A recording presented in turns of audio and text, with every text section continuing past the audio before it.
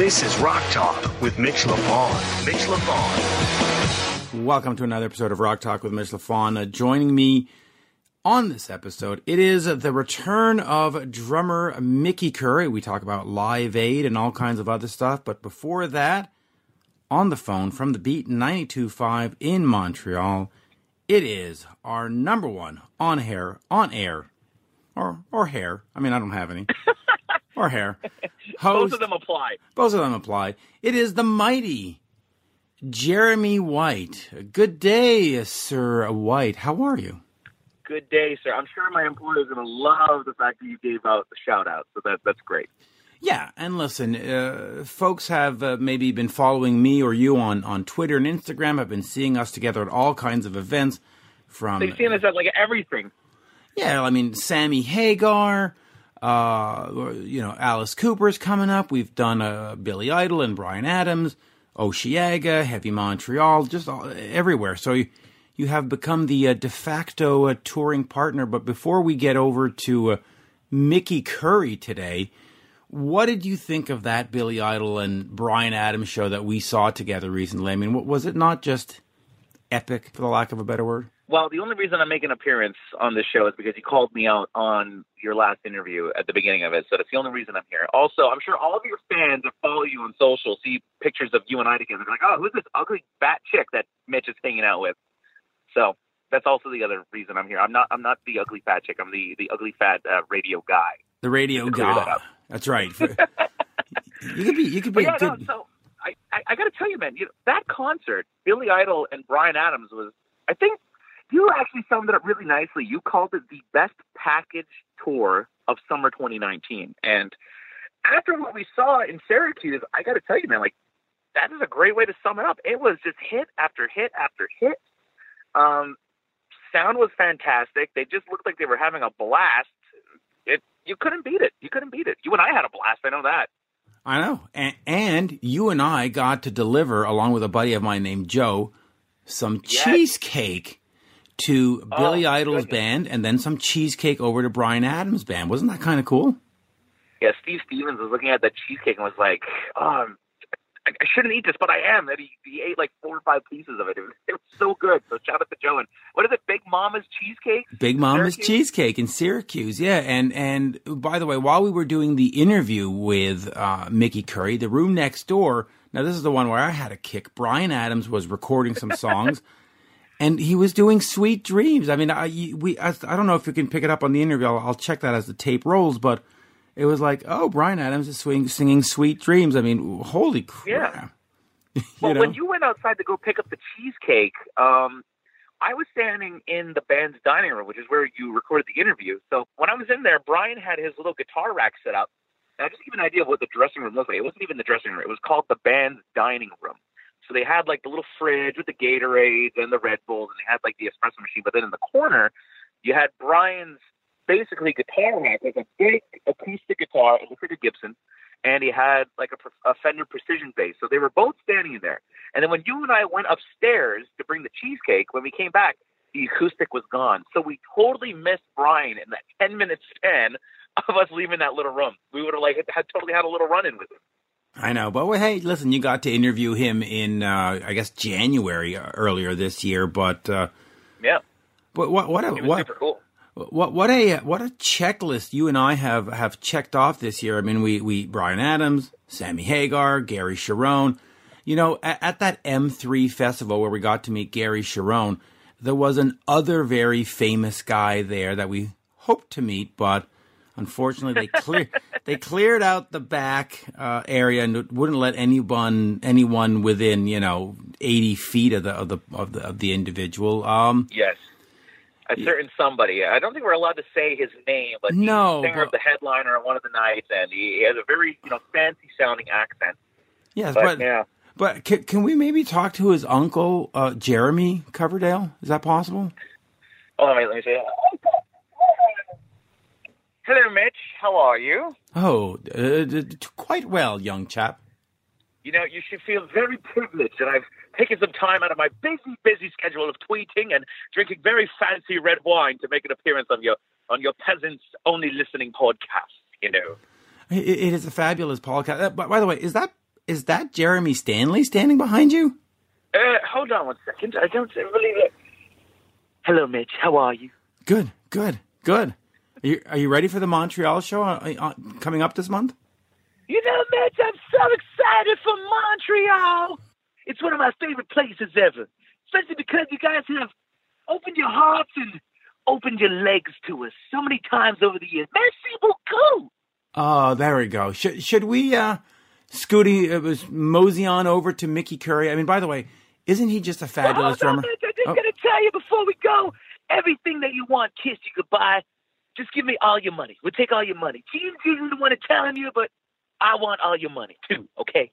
Yeah, well, hey, why not? There's plenty of it to go around. But Mickey Curry, after the interview, you had a nice chat with him, Mr. Jeremy White. You had a nice chat with him about gear.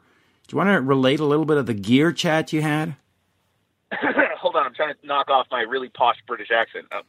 Well, yeah, Jeremy Coverdale could certainly tell us about it.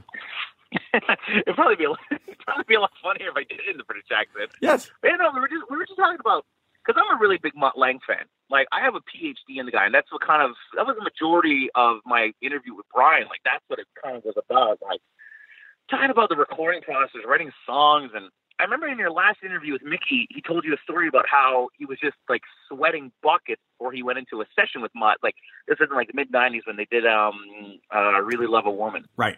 And he went in and he was like, "All right, I guess we'll just do it." And then he did one take, and then Mutt came back on the talkback and was like, "Okay, yeah, I think we got it." And Mickey was like, "What?" So we were talking about that story, but. We were talking more like technical stuff about like you know, what it was like recording Reckless. Like, obviously he split duties with Pat on that record, and what it was like kind of putting together that drum sound, because they recorded at two different studios, right? They recorded that Little Mountain, and I think it was Power Station in New York. Yeah, I believe was it Power Station. I believe so, or maybe it was all Little Mountain, but yeah. Well, no, because he was saying that they went back and forth, and I made a comment on how it all sounds like one studio, like the consistency of the drum sound between studio to studio was fantastic. And he was like, yeah, that was all, you know, Clear Mountain. He really put that all together. And he was giving me like the, kind of like the visual of how they recorded those drums in Little Mountain. Like, they would basically create an alleyway or like a hallway from the drum kit into the loading bay using these baffles. It almost looked like an L shape, he said. And they would direct the sound of the drums into the loading bay, and then they would set up microphones in there. But he was also saying that Clear Mountain would do some little tricks of like basically putting a speaker or a PA system and send the sound into there, or into like a really, really ambient stairwell, almost like a fire evacuation stairwell. And they would mic it up in there to get even more reverb and like live ambience to like a really dead sounding drum kit. So apparently a lot of the drum tone from that record came from obviously the loading bay, but also that stairwell at Power Station, which I thought was super interesting. I'm like, and as a recording guy, I was like, I would have never thought to go and throw a speaker into a stairwell and re-mic it and then use that as the reverb. Yeah, or an alleyway, you know? You know, I think we've lost a little bit of that, because now with all the Pro Tools and all the presets and all that, you just click a button and you can get those kind of effects, but that sort of creativity that goes behind it and thinking about these things, I think that's what added charm to those records, because it was a labor of love more than just like, oh, I'm just going to click this button here. There we go. But you also got to remember, at the time there wasn't technology. Now, you know, kids are going to recording school, or so-called, you know, I'm doing like air quotes, recording school. You know, they're like, oh, you want that Bryan Adams, you want that Mutt Lange Adrenalize snare? All right, let's just load up the Mike Shipley preset and that Waves R-verb, and we'll have the cannonball snare. Whereas back in the day, they didn't have the technology. So the fact that they were creative enough to go and throw a speaker into, you know, a stairwell and then put a microphone in there to create ambience for a drum kit. I mean, at the time, I mean, you could kind of call it revolutionary. Well, it was, and that's that's sort of my point, is that I think we've become lazy in our record making, because it's just, I'm going to push a button rather than, well, I need this sound. It's in my head. How do I get it out of my head and onto this vinyl? And we don't do that anymore. 1,000%. Anyway, nobody's doing anything like that anymore. So yeah, shout out to the original engineers. If Mutt Lange happens to hear this, call me. Let's go for lunch. Seriously, we won't take photos either. I promise. Well, Jim Valens perhaps might hear this, because I have a tendency to send the Mickey Curry or any Bryan Adams related stuff to Jim for him to check out as well. And would that'd be awesome. Yeah, so hopefully I would love it. He's one of the greatest. Would Jeremy Stanley like to introduce Mickey Curry today? People, this guy right here, he knows how to hit. And when I want to hit, you know what? Forget it. Just go to the interview. I don't even know what I want to say. Well, let's do it. You know what? Paul Stanley's probably going to charge us for even saying his name, so maybe we should just go to the interview. It was Jeremy Stanley, but let's go. All right, let's do it my way then. Yeah, right. Let's do it let's do it the Mitch LaFon trademark way. Here is the one, the only, and yes, for you, Steve Brown, the mighty Mickey Curry. We are here in Syracuse, New York, backstage with Mickey Curry, drummer for Bryan Adams. Also spent some time with everybody, including Hall & Oates.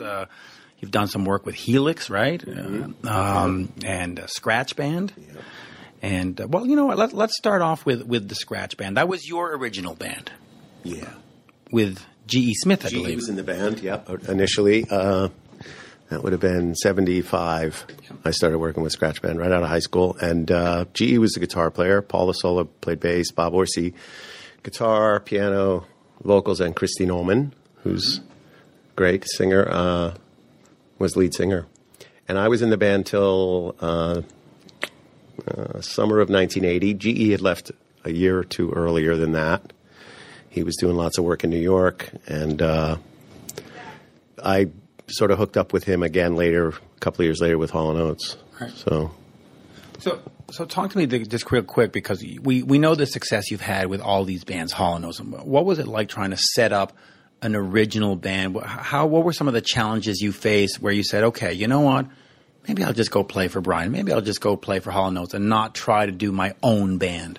Yeah, I don't know. The Scratch Band we were great. It was we did a lot of sort of stuff at the time. Everybody was playing disco songs, and if you wanted to work, you had to play top 40. And we did a lot of, we were playing a lot of reggae stuff, a lot of kind of off the wall, lots of old R&B, and I don't know why it wasn't sort of going. We had a bunch of original songs. We had a couple of records we did ourselves, and it just felt like it wasn't really going anywhere for me. So I thought, if I can just get some session work going elsewhere, and maybe one thing will lead to another. But I really wanted to just do session work. I wanted to do recording. So I started going into New York. I was getting a couple of calls for showcases, and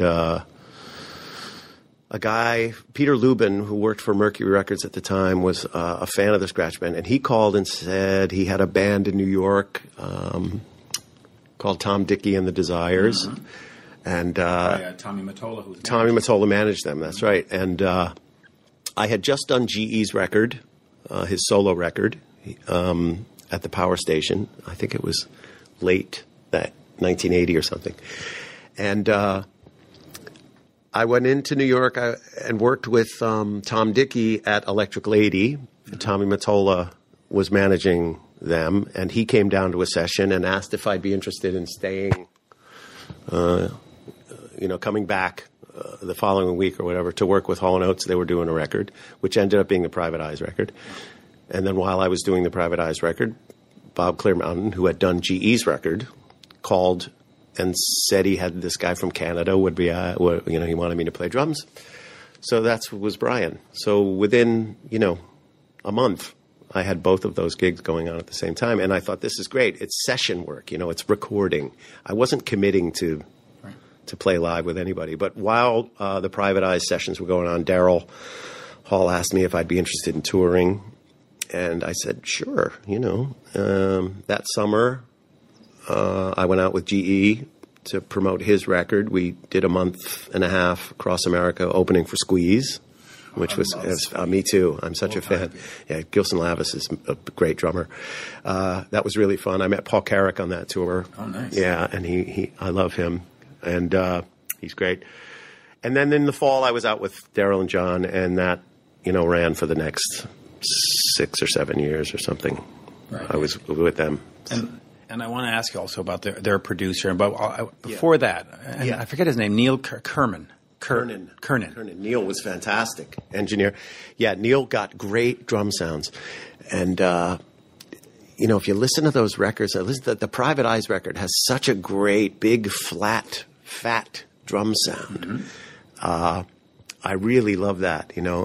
He made really good use of that room at Electric Lady. I was thrilled to death with the sounds he got. But Neil's a real great set of ears, a real rock guy, and he was great to work with. So I enjoyed that. And, at the same time I was working with Clear Mountain, either up at the power station or down there at Electric Lady as well. And he's amazing, for drum sounds, Well, I actually want to take you up on Neil, because when you think of great producers, we think Mutt Lange, we think Bob Rock, we think Bob Ezrin. Yeah. Rick Rubin, and that Neil name doesn't come up a lot in those conversations. That you look at the fact that he's got 100 gold and platinum records, he's got everybody from jazz to metal to death metal to. He's one of those guys. He's in the room, but he's not a big giant presence in the room. Right. He was at the mixer board. He would put up those sounds. You'd go do a track. You'd get a smile, or, that sounds great, or let me fix that snare drum for you, or, he was just amazing to work with. There was no pressure or no sort of, quirkiness or weirdness or anything. He just got great drum sounds. Those tracks, those basic tracks on those Hall & Oates records were what the records ended up sounding like. They didn't do a lot of, overdubbing. Not a lot of stuff. The stuff was right off the floor, and Neil was the guy doing it. The best. Yeah. And, you had a great you got guys like T-Bone Walk, and the Private Eyes record was John I knew I was going to do this. Played bass. It was the John. Don't you know who John is, right? Anyway, and GE, of course, and Daryl playing piano and John Oates playing guitar, and those tracks just sort of sounded like that when we recorded them, It was a big thrill. But Neil was absolutely fantastic to work with. I really loved those sessions, Yeah, I'm just amazed that we don't consider him in the same pantheon. Because you look at the success, you go, well, why are we saying Bob Ezrin is great? He is, but why aren't we saying Neil's great at the same time? I don't know since you mentioned drum sound a couple of times, what do you think is a key to getting a good drum sound? Is it just miking? I think the miking has a lot to do with it, but I think the guy who's recording you has to sort of... Does he have to be a drummer? Not necessarily, although most of the drummer sort of engineer guys I've worked with, they get it pretty quick. Our guys live, Rob Nevalainen is our monitor mixer, and he's a drummer, and he gives me this mix every night. It's a drummer, throwing the sounds into your cans. I don't know. I think, miking is important, and just sort of getting, if the drum sounds good in the room, it should sound good on tape. Right. It should sound good coming through the speakers. It should sound like it sounds. And Clear Mountain was always really good at that. Bob Rock is really good at that. Frank Filippetti is really good at that. Some classic names. You've done a lot of great albums. Those guys. T-Bone Burnett's really good at that. Getting that. Mitchell Froom is really good at that. Just getting that live sound, and just sort of controlling it enough, right, in the mix. So, yeah. Let me get over to Live Aid. It is one of the most culturally significant things. Of course, Bryan Adams was there, but you weren't with Bryan. I saw him. We saw him in catering. We were throwing stuff at each other, screaming and yelling. We were all so excited to be part of this thing, Everybody's hugging and jumping on the tables and screaming. We were like monkeys it was really, really fun. Live Aid was so much fun. Right.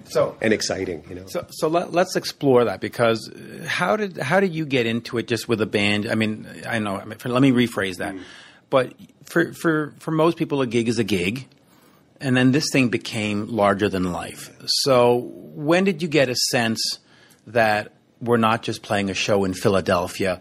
This is going to have a cultural significance for years to go. Yeah. Well, you do a lot of sort of festival shows. You do a lot of, especially in the summertime, there's always you're doing shows where there are 30 other bands on the same weekend you're on, or, so you sort of get used to that. But this was different. We knew that, this was going out to a huge TV audience. Mm-hmm. It was a big cause. It meant a lot. Mm-hmm. The biggest names ever were going to be part of this thing. And we knew, and I'm referring to me and T-Bone and GE. The Hall & Oates guys. The Hall & Oates guys. We knew that we were going to be on stage for an hour. So you did an hour set? Almost. We were on with Eddie Kendrick and David Ruffin came on from the Temptations. First we started with Hall & Oates, then Eddie and David came on. We did a set of Temptations. Okay. And then Mick Jagger came on. With Tina. Well, he came on alone first, and we did a song with him, and then Tina came out. So we felt like we were like the house band, We had to learn all these arrangements and funny things. But we did have a rehearsal the night before at SIR in New York. And Mick was amazing. He made sure everybody was cool, and we all knew what we were doing. And Tina, was great. And they sort of worked out all their moves and steps. And between Eddie and David and Daryl and John, it was really cool. But yeah, we were on stage for a while, and we knew it was going to be a big deal. Just you get in a stadium anywhere like that, it's really exciting. You got 80,000 people in front of you and another, a billion people watching from somewhere. I was watching. Yeah. You wasn't born. Yeah. The most exciting thing for me, though, was when Phil Collins came and played. He had played in London, and then he flew and played. And I got to sit. I was sitting right sort of behind him off the side of the stage watching him play. He played with Tony Thompson, who was one of my all-time favorite guys, and I loved him. But to watch those two guys work together, Phil Collins is, beyond words. He was such a great. He's the drumming on everything he did is frighteningly good. Yeah. But anyway, to watch that was the big highlight of my Live Aid thing. I mean, being on stage was great. Playing, and working with Jagger and Tina, it was fun. But watching Phil Collins play. And you say that so casually, working with Mick Jagger. Well, the thing, I had done a couple of songs with Mick on his first. He did a solo record, and we did a couple of songs. And I had worked with Tina, with Brian, and that's right, so we knew each other enough to look at each other and say hello. Mick would kind of. I think I know who you are. Yeah, hi. I'll say hi to you, but. Live Aid was something else, man. It was really something. Do you think in this day and age, 2019 going on to 2020, that artists have lost that kind of social consciousness? Do we need to be doing more of that? Because we haven't really had a Live Aid since then. No, but I mean, look at Woodstock 50 fell apart. Like, how did that fall apart? Well, honestly, I would say maybe because a lot of the artists were a little selfish. It was all about money, and prestige. Woodstock is the one that changed the world, right? I mean, yes, Live Aid was important, but Woodstock was sort of the first thing, massive musical thing. You get 500,000 people in a field somewhere for 3 days. It's amazing. But I don't know. I think people are still socially conscious, but you're probably right. It always comes down to money and logistics and trying to put things together for a cause. I don't know why there aren't more things like that now. I wish there were. There should be. There should be. There really should be. Yeah. And remind me, because I'm actually blanking. Did you play on Northern Lights or Band Aid? No. Neither one? No. Okay. So then let me start talking about some of the Canadian bands, because you're an American drummer. Yeah. And your discography includes work with Celine Dion, Helix, obviously Brian. Yeah. And one that I'm not too clear on, but it says you've done additional percussion on Honeymoon Suite's The Big Prize, which is my favorite Canadian. Well, no, Reckless is my favorite Canadian. and Tom Cochrane. So how did this sort of American drummer get to be the Canadian go-to guy, if I can sort of contextualize it that way? Well, that's flattering, but I don't know about that. Hey, Celine Dion, Tom Cochrane. Hey, $50 is $50. Right. We saw a shirt like that. All right, and $50 Canadian is $30 American. So, no. I think what happened was when I first came up to Vancouver to Little Mountain with Brian. Bob Rock was there. He was the guy there. He was always at Little Mountain, working on everything, and we just got to know each other and we sort of became friends. And he started calling. And, Bruce Allen managed a lot of what was going on in Vancouver. He had his, Everything. Like Chilliwack, Loverboy. Everything. So I think between that connection, the phone would ring and, hey, can you come up to Vancouver for a few days? The Honeymoon Suite thing, that record, they had recorded everything, but they wanted to replace the drums on a few of the songs. They weren't happy with the drums. Which ones? Because they do one song with Ian Anderson. Yeah. All Along You Knew on the album. Yeah. Well, I don't remember the specific songs. All I remember is coming up there. We had the drum set up, and Bob asked me. It was Bruce Fairbairn and Bob, I think. Bob was the one I talked to, though. He said, some of these tracks are all over the place, and what I'm hoping is that you can sort of smooth out the transitions between, So I thought, okay. So I would play along to these pre-recorded tracks, and I think I probably did 8 or 10 songs. Wow. So it was probably most of the record. It's their greatest sounding record. Well, sonically. Yeah, and they are the nicest guys. I love Derry is one of my all-time favorite guys. Yes. Yeah, I love him to death. As a matter of fact, he called or emailed or something a few years ago and said, we're going to do another record. It'd be great if we could get. And of course, I was out here on the road with Brian, and I couldn't do it as much as I would love to. But I loved that Honeymoon Suite stuff, and I loved those guys. They were they were great. So that was that, and then Bob, the Rock and Hide thing. I worked on that record. Dirty Water with Paul. Yeah, fantastic. Paul's incredibly gifted, and Bob's a joy to work with. So that was fun. What else did I do out of there? Helix. I don't know how Walking the Razor's Edge, I believe it was. The name of the album? Yeah. Which, the Helix record? Yeah. It was Walking the Razor's Edge, wasn't it? I think it was. It's the red one. Heavy Metal Love? Or maybe that was a song. I don't know. I only did 2 songs. I went up to Toronto and worked with you. I worked with Luba as well. Yes, I know that. That was fun. She actually lived in the city next to us, and every time we'd go to the pharmacy, or every time. Yeah. Often. You'd see her. I'd bump into her. Oh, nice. She was very sweet. Her guitarist, Jeff Smallwood. Yeah. Well, Jimmy Vivino, we were on the same flight up there, and we were sitting next to each other, and we didn't realize we were both going to the same session.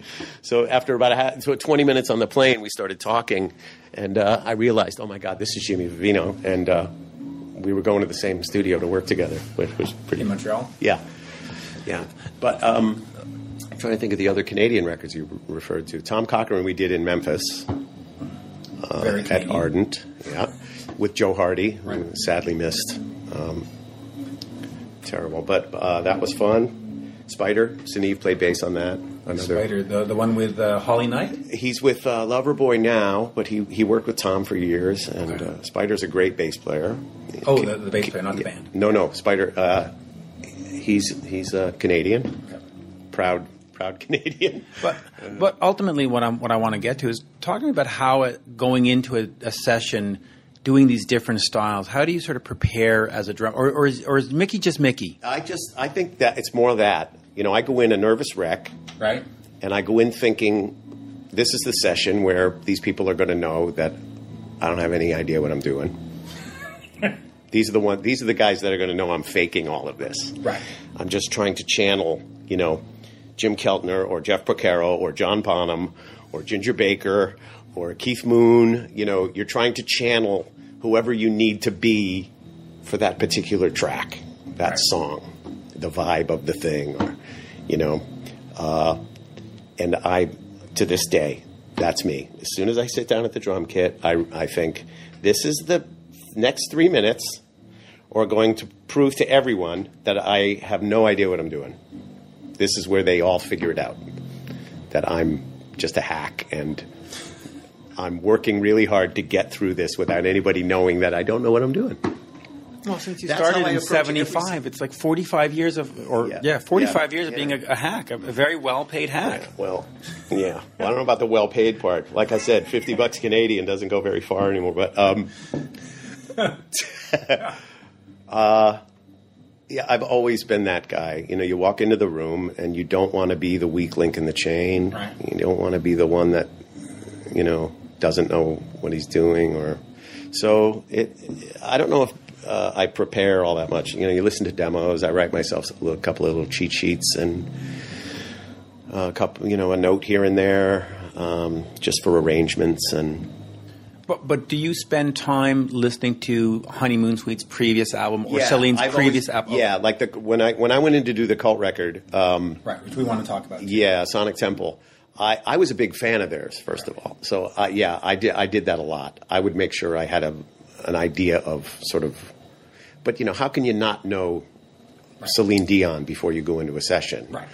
How can you not? Honeymoon Suite and Helix, you may not. Yeah, Helix I was not all that familiar with. I knew they were a big sort of, metal, hard rock Canadian band. And those guys were so much fun. Brian's great. Yeah.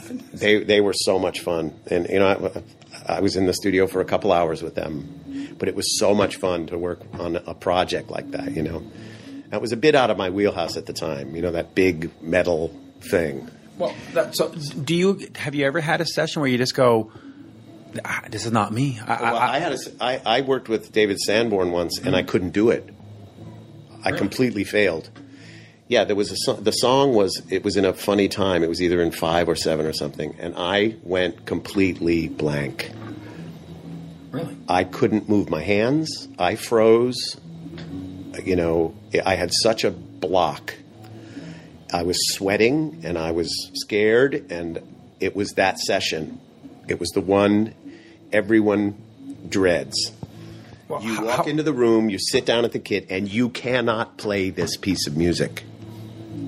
I didn't have the technique or facility to do it. Does it still bother you to this day? It bothers me, but I hear the song now, and I can do it with one hand. Now, I just drew this. I had this block. I was so intimidated. It was really intimidating. I love David Sanborn, but Anthony Jackson came in and blew through this bass part like he did it. He did it once. Yeah, just unbelievable how great he was. He blew through the chart, and Philippe Sace produced the session, and they were so kind and nice to me. So it ended up, we tried for a little while. I wasn't getting anywhere. So they went, that's okay. They sampled the drum sounds, and they programmed a part with my sounds, and they just made the record with that. And what makes that amazing to me is 8 months later, David Sanborn sent me a gold record. The album went gold, and they sent me one. And I literally had... Did he charge you? Yeah. I literally had nothing to do with the record, but he was so nice to do that. Did he charge me? Well, because people don't know that for gold records you got to pay like $700 or something. I can't believe he did that. I was part of that project, and it was so kind and nice. I'll never forget that. But that was sort of it was moment? Yeah, it was a really cold, hard slap in the face. You've got to know what you're doing before you walk in the room. If you think it's going to be beyond sort of your capability, let somebody else do it.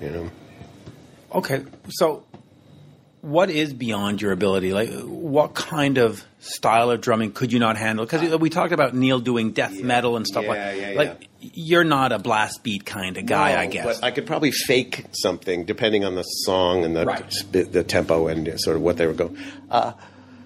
I'm not really good with sort of up-tempo swing as much as I love it, or like a big band thing. Right. I would love to be able to do it, but it's just not my thing, I'm way more comfortable with that sort of simple 4 on the floor, just set a groove, and it's all about groove for me. But some of this stuff is technically, a lot of things I hear now, you just go, I don't know how. You've got to be really good to do that, and it's beyond my. We all have. I think we're all limited in sort of our technical. Yeah. So, but I always wished I could do that sort of really up-tempo swing stuff, and it's just, I can't. I sit down and work on it, and it just doesn't come. So, I'm at a point now where it's just play where I'm comfortable, Right. Stay with Brian. So let's, before we wrap up, I want to do Brian and the call. Well, I don't want to do Brian. That's wrong. But that's the wrong word right there. No, but Brian has, and maybe this is wrong, but I feel he's sort of changed his sound over the years. He's gotten away from Kids Wanna Rock and sort of gotten to more like Cloud Number 9 and more. I don't want to say it's softer, but it's not. How much input do you have in any of that sound in creating any of the songs, or is it just, hey, you're the drummer, play these parts? Because I'm imagining that you're not just the hired gun at this point. Brian, he always comes in. He's usually got a demo of the song, and we kind of try to stick to the vibe of the demo. So yeah, a lot of times it's just play whatever you do, it'll be great. Or it's, look, I really love this pattern, or I really love this fill, or I really love this hi-hat bit, so let's keep that and just do that. Jim Valance, who's an amazing drummer, plays on a lot of the demo stuff. Originally with Prism. Yes, and he also worked on the Tom Jones show when he was in Canada, and Jim, he was the house guy on that, and it's phenomenal. Oh my God, what a great drummer. And the sweetest guy, he's great. But he plays on a lot of the stuff, so I love the way he plays. So I love copying his demos. So a lot of times that's what I'll do. I'll just sort of take the vibe, the gist of what he's got going, and do it how I sort of do it, where it's comfortable for me. And most of the time that works for Brian. But yeah, as far as the getting out of the sort of harder rock thing and maybe a little more pop, contemporary, or whatever. I don't know. He's done so many different sort of styles of things. He's really good at the R&B thing. His covers record is so good. We were listening the other day to Kiss and Say Goodbye, and the version was so, his vocal is scary good, and everybody plays it so beautifully. Bob Rock engineered that, and David Foster produced that record. So there's another. You had some. Yeah, there's David Foster. There's a guy, huh? Yep. Come on. What a. Do you wish that before it's all over, that we do sort of a Reckless Part 2, not to call it that, but, a hard rock and just say... I don't know. Are we all past that? No, I think we could all do it if the songs were there, and you get everybody in the room, and no one's opposed to doing that. I just don't know, how... we're recording all the time. Brian's always doing something. He's always got something going on, so... you never know. Some of these things might come up again, that kind of vibe, I'll ask you sort of the unfair question, but is it sort of where the inspiration takes it, or is it sort of a marketplace concern? I think it's... Sorry, Gare. It's kind of... and I know it's an unfair question. No, I think for Brian, it's all about inspirational, I don't think it's got to do with trying to sell records for Brian anymore. It's really about just making what gets him off, in a sense. Really good music, What he enjoys writing and singing. Well, Shine a Light's a great album. Shine a Light's a great record. Yeah, it really is. That track was so much fun to do. We just flew into.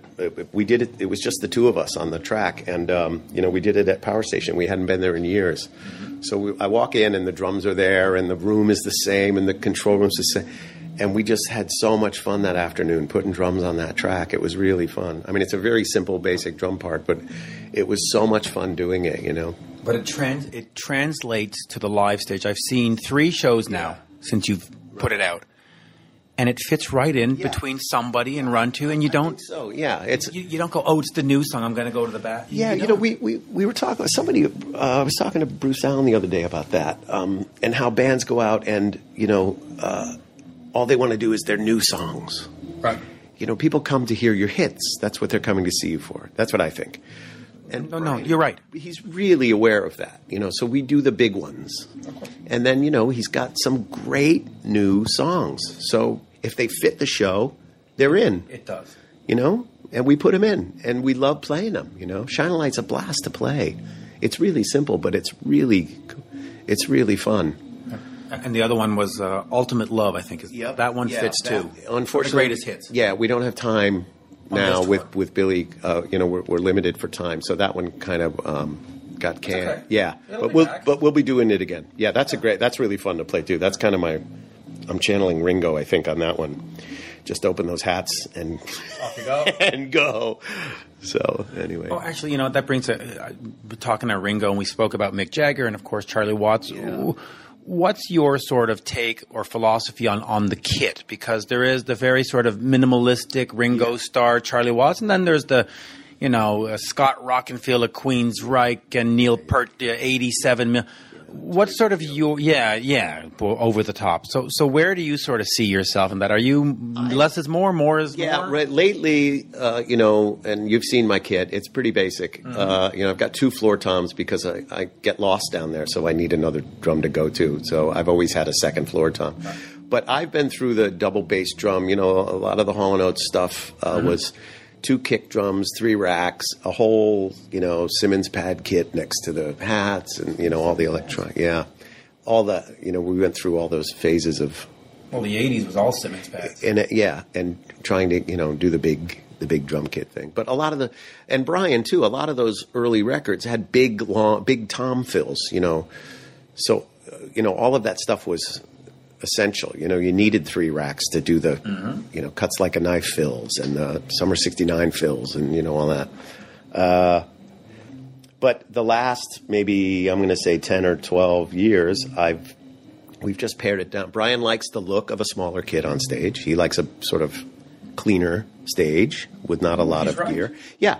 And if I can cover those songs with the kit being as minimal as I can make it, then that's what we do. So I'm pretty comfortable with the kit as it is. I mean, you know, I cover those big sort of flammy tom things with what I have now, and it works. You know, it's working fine. Yeah, and I love the Yamaha made this kit for me this past year, and it's just such a beautiful. It's a hybrid maple shell. They're just absolutely beautiful. I love them. So, you know, if I can get away with a smaller, you know, less stuff on stage, then we do it. Less is more. Yeah, I mean, you know, you need a cowbell and a rivet cymbal. That's my, and you need those 15-inch hi-hats. That's for me essential. Yeah. So. And we'll finish with this because we're at half an hour. But Sonic Temple, when we did an interview in July, they hadn't announced this 30th anniversary 5 CD deluxe holy moly thing coming out in September. So let's just revisit that. Now, first of all, what do you think of this 5 CD with all these demos? And because now everything you've played on and everything Eric Singer played on and everything in who's the other guy? There was 3 drummers. It was Eric and I believe his name was Other Guy, Mr. Other Guy. But is it going to be interesting for you to sit down and have this 5 CD package and maybe? In fact, would you bother listening to it and compare how the? Okay. No, I mean, I don't know how much analyzing I would do, but I'd be interested to hear these other things. I remember hearing the Eric Singer demos. Right. And I couldn't believe how good they were. And they wanted something, you know, it was like, well, yeah, it's good, but we want to. So, you know, I had to sort of come up with stuff. But I remember hearing the demos going, this stuff is so good now. You know, I'm just gonna ruin it. So let me ruin your tracks for you. Yeah, and you're gonna pay me in Canadian, right? So no. So I can't wait to hear some of these things. You know, I mean, Billy's they're really creative guys. Ian's got a million ideas, and it'll be really fun to see what they have come up with. I just don't know how much. I can't believe there's that much stuff around that record, around that album. But I think we probably recorded a lot more stuff than was put out. I'm sure there were other tracks. But, I guess if it's alternate takes and things like that, that stuff's always interesting, Yeah. So it'll be fun to hear it. And what's one of your greatest memories of playing on what ends up being sort of their it record? Because you played it basically on the 30 years of the it record. Yeah. The one memory I have is when we did Firewoman, and there's that little drummy breakdown middle 8-bit a bridge part. And I remember thinking, I have no idea what I'm supposed to come up with here. Because anything I come up with is not going to be very impressive. And, so I remember Bob Rock saying, just whatever comes to you, play. And then we'll go back in, and I will we'll do, 30 fills. Right. And I'll put them together and make it. Right. So I think what they ended up with was actually the first sort of pass through. Right. Because it had that sort of edginess, and the drummer doesn't know what he's doing, but he's going to keep playing through this. And 9 hours later. Yeah. No, I mean, just on that, it was I don't know where I'm going, but I'll just keep going. And until they stop the tape, I think it'll be okay. So that's what we ended up doing. I think that ended up being sort of the initial run through of that middle 8-bit. But that was a bit nerve-wracking. Do you miss recording like that? Because now you do one snare bit and then they just throw in the computer and they just sort of hit it. Yeah, I kind of, even now when I record, and I've been doing some session work in Connecticut at a little studio there, Verizon Music, and we record everything just nice and flat, and just. But then we play with the mix, and it's really fun to just sort of take the live drums and play with the room mics and like old school, It's not sampled, and it's not, it's just a great room drum sound, and then mix it. Like take what's there and mix it, as opposed to sort of rebuilding it or whatever. It's very organic, and it ends up sounding really great. So I look forward to those kinds of sessions. Yeah, those are the great days, and right off the floor, and just don't lose the click track, and everything's okay. and absolute last question. Eric Carr, who was in Kiss, came out and did some stuff with Brian, wrote some songs, and was it "Don't Leave Me Lonely"? Was that the song, or something? One of those. Maybe, yeah. What was sort of the connection there? Because at the same time, Brian and I guess Jim are doing War Machine and Rock and Roll Hell for the Kiss. How did the Eric Carr? I don't know how any of that came together. I mean, did you get a chance to meet him? No, I never met him. Unfortunately, I'm a big fan too. Great drummer. Yeah, he's great. Big. He's amazing. They make some records, man. Wow. Yeah. No, I never met Eric, and I don't know what the connection was. But I know that Brian and Jim, as songwriters, they get out there, man, and network that stuff. And, everybody's looking for songs all the time. So it was probably that. Eric as a songwriter and a producer or whatever. A little circle. A little circle of those guys, at the time. But I don't know. I don't know how that all came together. It'd be interesting to figure it out. Dig into that, yeah. Well, Brian's right next door. Let's knock. Yeah, you can knock on the door. He's recording, actually, as we speak now. I know. It'll end up on the podcast, and I'll get some kind of cease and desist from. No, I'm kidding. No, I'm kidding. But always a pleasure. So many more questions, and that Live Aid stuff. That first of all, I wasn't aware that you did the whole hour. I knew that there was a little more than just Hall. But yeah, we were on for. I don't know if it was exactly an hour, but it was It felt like. But of course, it went by. It felt like 10 minutes when you were up there. The energy level was so. I remember being so nervous and just the pounding and the heat in that. It was just, and the sound was not great. Everything was wedges and sort of. You're one of 40 bands that day, and nobody knew what anybody else was doing. You just sort of winged it. But thank God for T-Bone Walk, and GE and Charlie Dechant, and we had a great band, and everybody was watching everybody else, and you get each other through those things. And we got through it, and some of these bands that didn't do this stuff, like the Huey Lewis's and stuff, maybe a little bit of regret, but you got to do it for an hour. There we go. We were fun. So. As we say, merci. Thank you. Thank you. Thanks always for having me. Toujours un plaisir. Always a pleasure. Merci, and talk to you again soon, I guess. Yes. And if you see Keith, yeah, please convince him that the Boston Bruins are not a good team to cheer for. Are you a Bruins fan too, being from Connecticut? No, but I love Keith and I went to a Bruins game a few years ago, and a guy Keith had his big his big snow parka coat on, his big bubble coat on, and a guy, some red-faced Boston guy, and he's got a big beer, and he's got it up here, and it's like pouring all over me. He looks at Keith and he goes, "Hey, what's with the parka? You expecting a blizzard?" That's all I got for Boston. There you go. Thank you, sir. Thanks. Merci. You're listening to Rock Talk with Mitch LaFon. Rock Talk.